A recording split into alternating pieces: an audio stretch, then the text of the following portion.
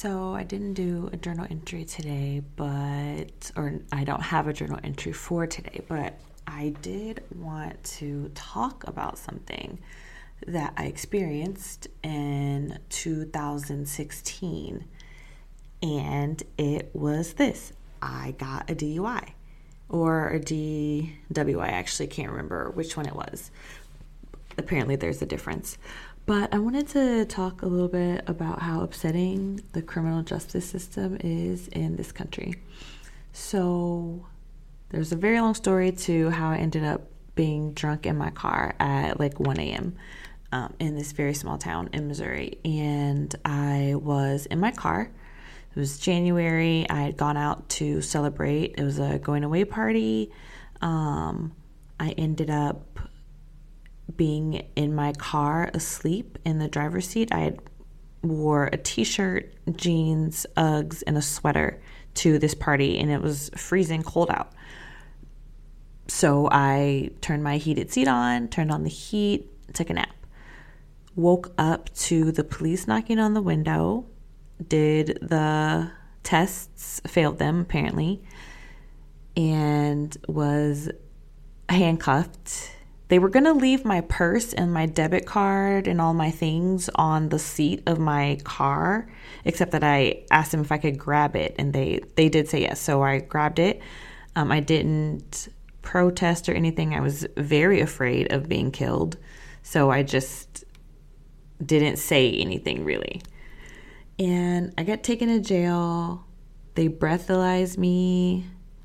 And then I have to be photographed for the mugshot. And then before that, I'm stripped of my personal belongings, right? So I'm wearing a t-shirt, jeans, and Uggs. They were actually the knit Uggs, so they weren't even like the kind with fur on the inside. So I'm wearing a t-shirt, jeans, Uggs, in this large kind of, feels like a warehouse really is the intaking place at this particular jail. And it was freezing in there. They told me I couldn't get my sweater. They told me there's nothing they could do about how cold it was. They didn't feed me. They said that someone was going to have to pick me up, but that I was going to have to wait there after being booked for 2 or 3 hours. For no reason, just because, like really for no reason, because if I had to get picked up anyway, why can't I just get picked up right now? Like, what is the point of that? So that happened. And then I get, they confiscated my driver's license and gave me this ticket that said I had to fill out this card, fill out the paper, and send it in, or my license would be suspended immediately. So I retained an attorney. I was going to look for someone online, but someone I knew told me that she had worked for an attorney and gave me that person's number. Well, also, please don't ever get an attorney based on that, because this person sucked. He was the worst, honestly. And, I'd never really been in any kind of trouble like that, so I didn't really understand that you as a person, as an individual person, have to first convince your lawyer that you are a human being and in need or you're a human being and deserving of good representation. Even though, I'm paying the money that, I work hard for the living that I make, and I'm using a lot of it to pay you to help me stay free. But then also, in addition to that, I have to prove to you that I'm not someone who deserves to be treated this way. And really what I mean is that as a Black woman, I felt that my lawyer didn't, one, care what was going on with me, did not care that my freedom was in jeopardy, did not care that I wasn't even driving my car when I was arrested and charged with the DWI. So, and I say that not because I'm under the illusion that, oh, you should be given a break for breaking the law unbeknownst to you. Like, I get it. ignorance of the law is not a reason, or is not, a reason to not be charged for something that you've done that's illegal, right?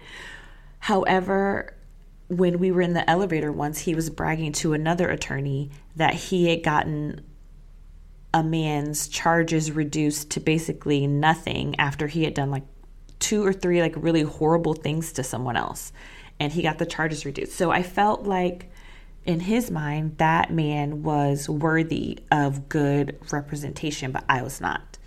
So in addition to that, some more background information about myself. In 2016, I had very low self-esteem. I had previously attempted to stop drinking, actually, and for the most part, I had only been drinking a couple glasses of wine at home for the better part of a year, until that night when I had gone out to celebrate someone moving away. So one of the first things I had to do was do some kind of assessment for alcoholism, and all the questions were about, well, they just asked, have you ever? And so I felt that I was not assessed properly, because at that time I was not doing a lot of heavy drinking. Like I said, the first time I had been out in over a year. So those things I really felt like didn't apply to me, but they were counted against me because I had done them before. And I answered the questions honestly. Later, I found out that you're not supposed to answer the questions honestly. You're supposed to make it seem like you don't do the things that you did or whatever, which is not something that occurs to me, because I'm generally an honest person, especially when it comes to something that I could get in trouble for, like big trouble. This isn't like I might get time out, or, my phone might get taken. Like, this is my freedom being taken away. So I felt like it was important to be honest, because I didn't want anyone to be able to go back and look at something and say, oh, well, she did this one time. And so that was the attitude I had, and apparently it was the wrong attitude to have. I felt a lot of shame for what happened, even though I really, in retrospect, had not really done anything wrong except be in my car, because I had met people who had been driving their cars, got into a car accident, whether it was alone or with another vehicle, and got less punishment than I received. So anyway, let's continue. So I'm meeting with this lawyer. Sometimes, I just don't feel good about myself. I just feel terrible about what happened. A person who already had low self-worth, to then be told that, not be told, but to feel like a criminal and to feel like a person who has never done anything good in the world ever. It just was demoralizing. It was depressing. It was terrific in the original meaning terrifying, right? So it just wasn't a good combination of things to be happening. So I do this little assessment thing. They're telling me, so the assessment cost maybe, so to retain the attorney, it was like, I don't know, like $900 or something. And then to take this little assessment test, it was like $250. And then I had to take some other like assessment that was also like $200 or something. And then they said that I needed to go visit another lawyer who needed to do like a background story write-up of me. So first of all, I have ADHD, and part of the symptoms of ADHD is that it's very difficult to do tasks that you don't want to do, especially when you're not motivated to get the task done. So I sat on this. There were all these questions that it wanted to ask me, like, where do you see yourself in the future? What's one thing from your past that you wish you could change? Like all these horrible, stupid questions. And really, it's just comes down to the money, because so many people told me that I should not have been honest on that, because one of the things that it asked you was something about like drug use or something. And I mentioned that like twice I had tried to smoke weed. One of the times was right after my dad died, and then that I had done ecstasy as a freshman in college. So that was all in there. And the man told me when we were going over my answers, because I had to give him the answers, he read them or whatever, and then he met with me to go over the things that I had talked about and what he was going to talk about in his report for the court. So one of the things he told me was that what I sent him would not be part of the court record, but he would basically summarize what I had said.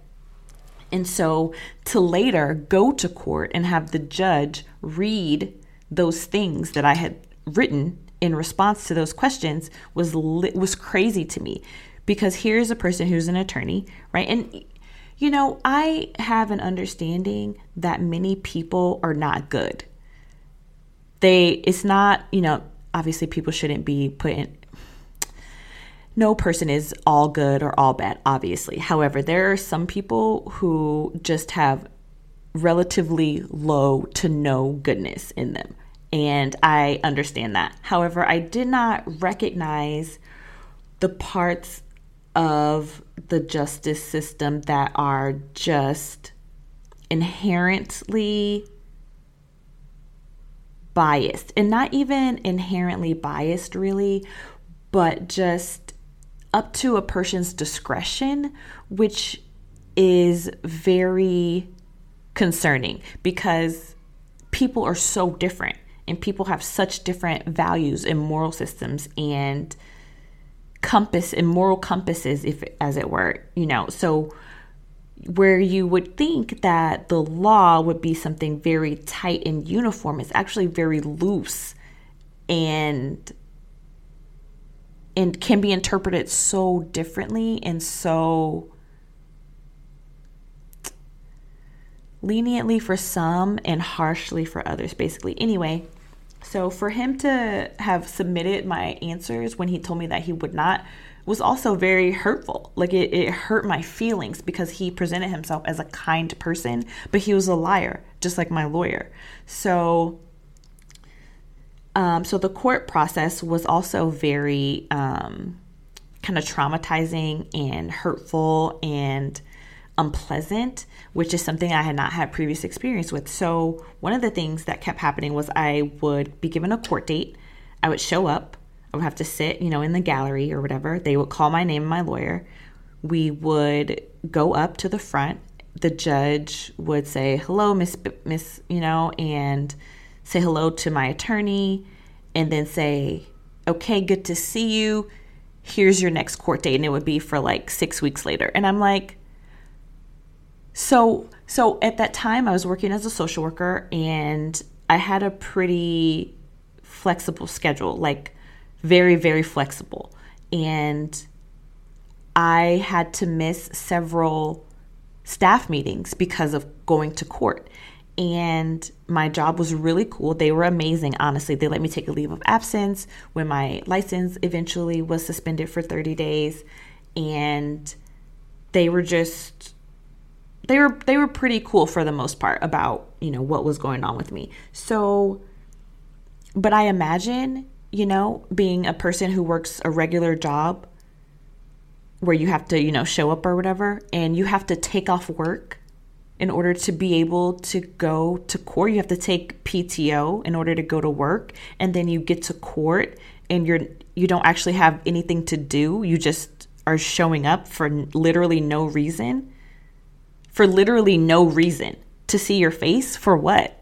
You know? So for people who do not have the freedom to come and go at work as they please, that's very hard for them to be able to do. And then to have to do that for 6 weeks. So I got arrested in January.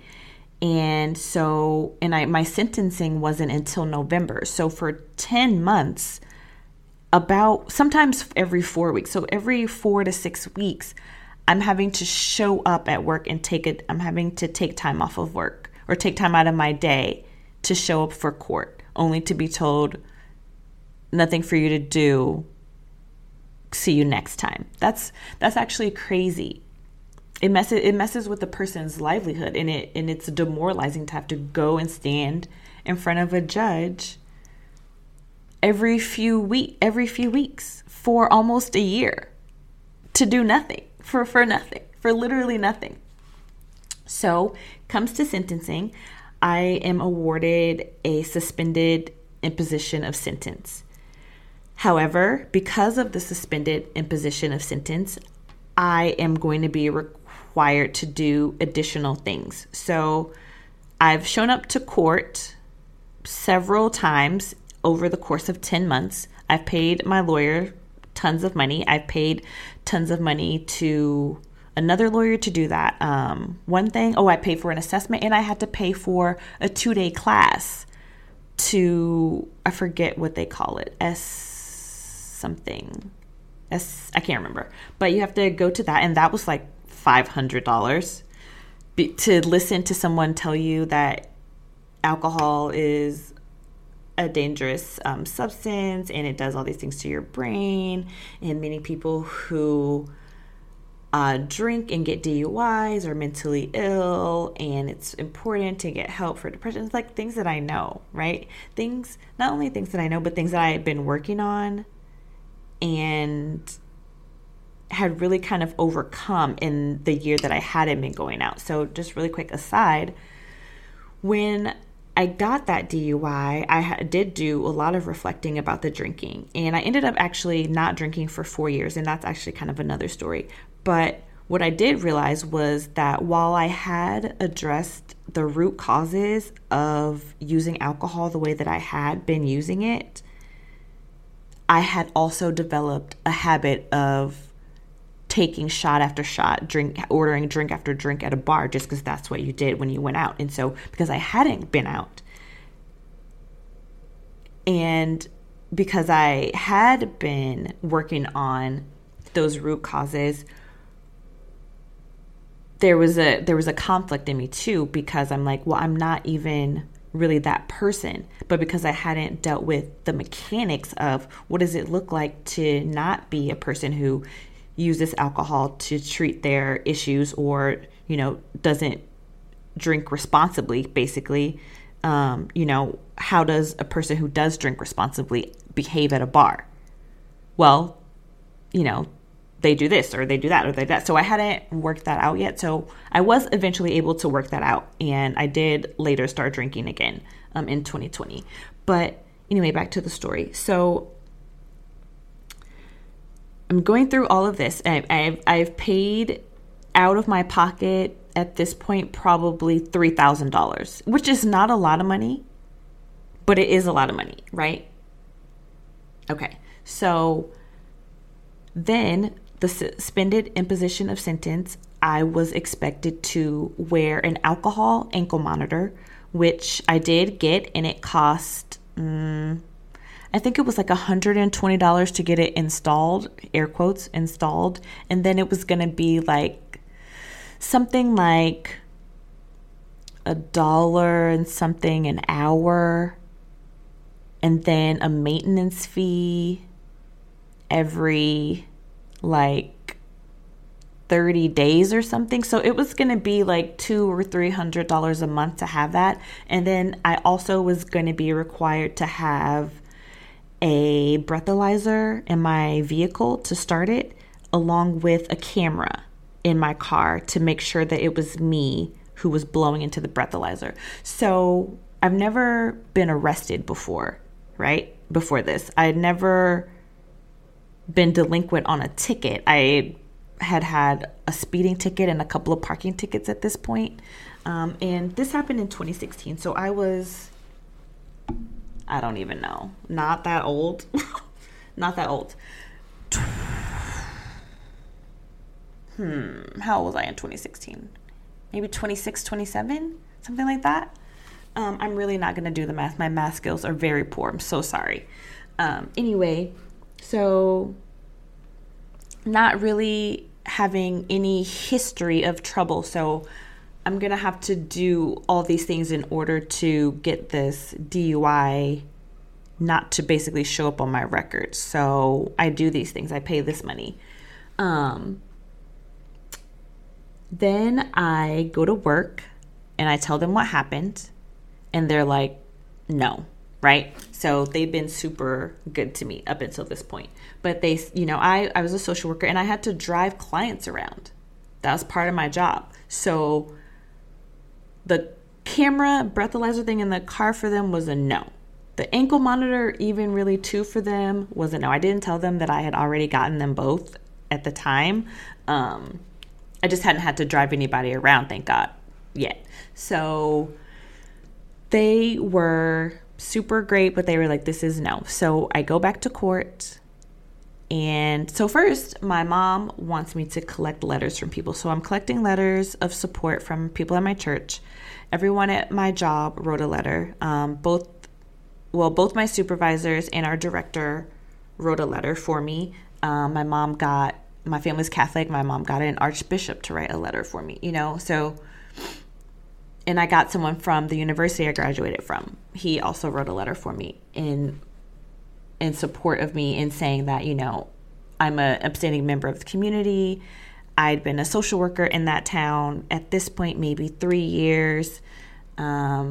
Only worked at nonprofits, didn't work for the state. I was doing preventative services. So I had been up until that point working to help keep families from losing their children to the state, right? So these are what these letters are saying. And the judge is like, well, only this letter says why you shouldn't have the camera, and because of the privacy of your clients. I get that. So we can take the camera out. He was just very horrible the entire time, honestly. And I remember he said to me that as a person who works with children, he's surprised that my work is allowing me to still work with children when I'm like a reckless person. And it's like, I went to sleep in my car being drunk, and now I'm a reckless person and I endanger children. There were no children in my car. I wasn't working.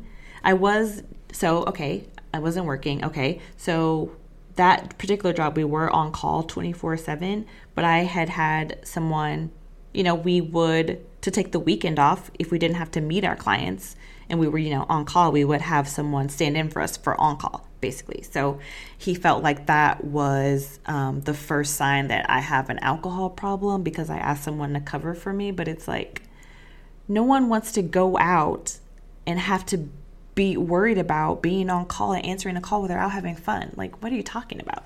So that was something that he said. By the time, so I had got sentenced in the middle, I guess it was 2 weeks before Thanksgiving. Another week before Thanksgiving. So I went back to court that Tuesday before Thanksgiving, and basically I was asking not to have to do that stuff, because I felt like it was crazy and I felt like it was outrageous, but those weren't the things I said, and I really didn't even say anything. So basically I forewent the suspended imposition of sentence and basically took the misdemeanor. Now, my attorney told me, so first of all, I'm crying. I wasn't crying yet, but I had to go. I asked him if I could call my job, because no one told me I would have to go to jail. Okay, I'm skipping ahead. Okay, so basically what happened was I was able to forego the suspended imposition of sentence and take the misdemeanor, because it was a misdemeanor traffic violation or whatever.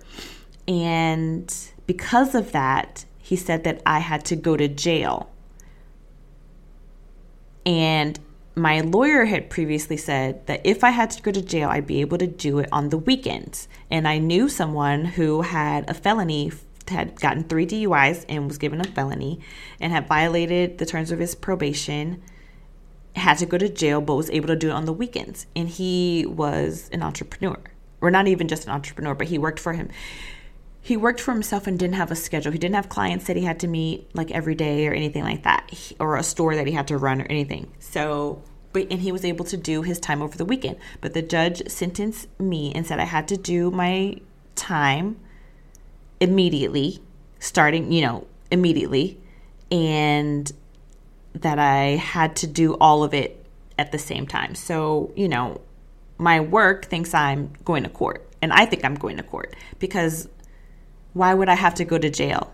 So I go out into the hallway and call my supervisor, and I'm like crying, and I'm telling her like they're sending me to jail, and there's nothing I can do. And she's like, okay, they're like, okay, we'll take care of your clients or whatever. Like, we'll take care of that. And it's like, they arrest me, in court, which I'm sure many people have experienced. I had not, in front of my mom, right? So my mom is sobbing. I'm sobbing. This is horrible.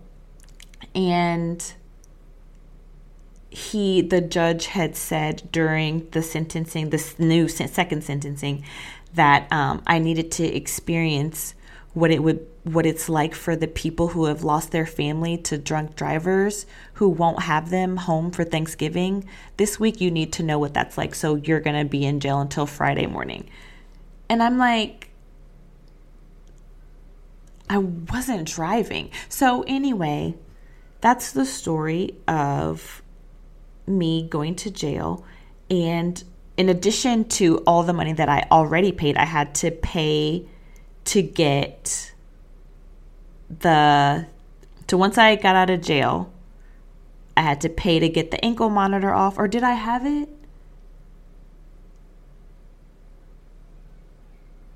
I can't remember exactly. Oh no, this is what happened. I was given the suspended imposition of sentence, and I had to do all of those things, and I had to go to jail. And I had to go to jail. That's exactly right. Okay, so in addition to those things, I had to go to jail for 4 days.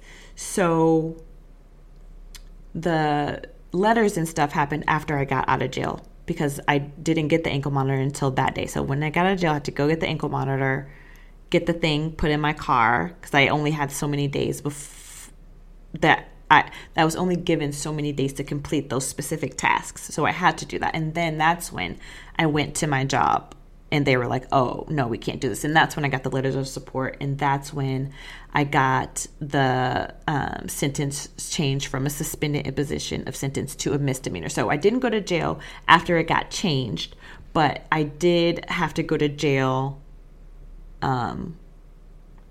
before that, as part of the suspended imposition of sentence. Also, I would have had to go to jail more for the misdemeanor had the judge not said that, the time that I spent in jail was sufficient for whatever, because apparently there's more jail time attached to it. When I've met so many people who never did 1 day in jail, maybe they got better lawyers and paid more money.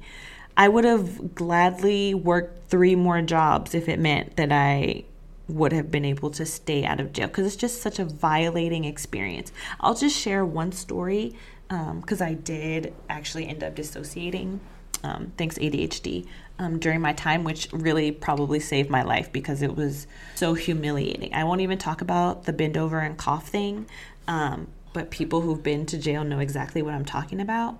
So I will tell the story. So when I originally got arrested, I have this pair of earrings that I wear that for some reason the backs will not come off of them. They just don't. So I just don't even bother anymore. They just don't come off. So when I went to jail the first time, I told them that, and they were like, oh, okay. So I stayed in in that holding area that was freezing.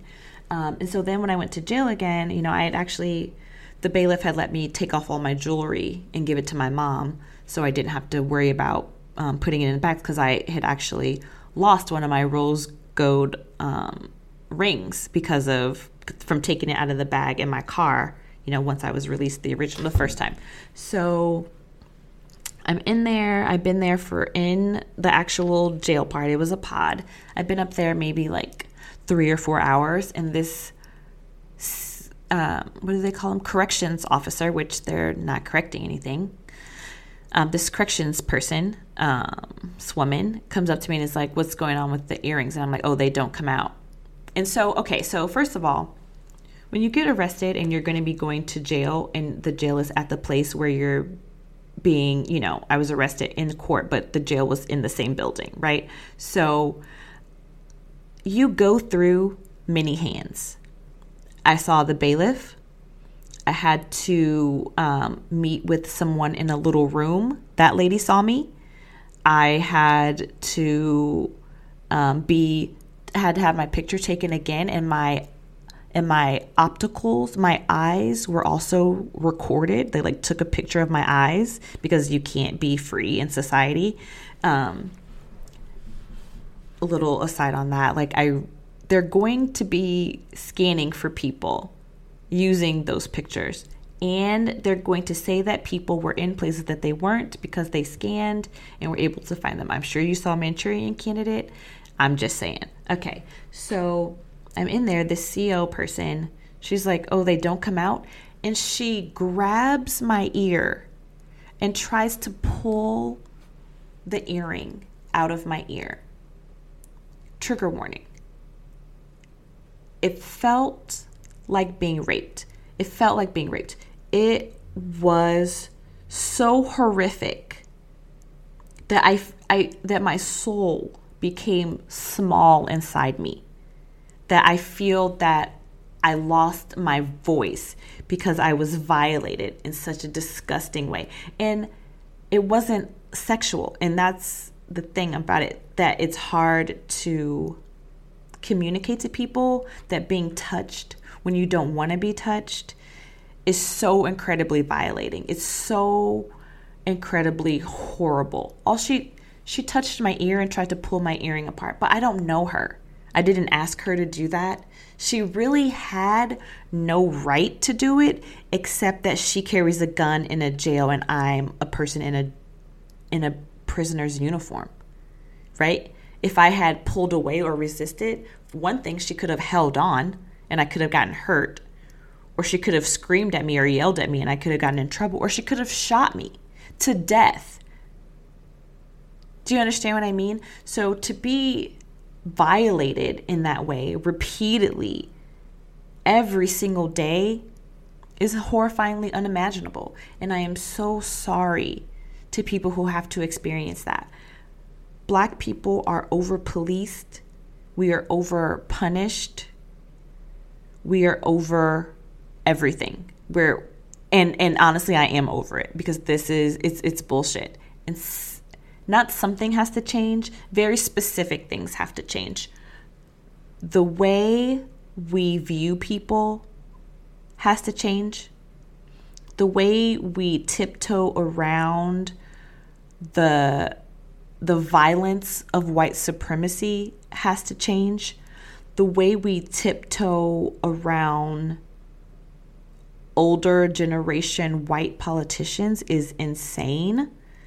The way that we interact amongst ourselves, believing that there's nothing that we can do when that's just the propaganda machine and not the reality of life, has to change. There are very specific and targeted things that can be done to stop the systemic mistreatment of Black people and other people of color and women, obviously. And this is just the point of my story is not really about that, but it ties in to real life. Those things tie into real life, real experiences that people are having, real injustice that people are experiencing, real trauma that people are being subject to. It's serious. And you cannot talk about crime in this country unless you talk about poverty, unless you talk about the ways the system is set up to disenfranchise people and to make sure that they do not have what they need. That's something to talk about for another time. I'm done. My mouth is dry. My tea is cold. Tea's stone cold. I'm wondering why I even got a bed at all. Seriously.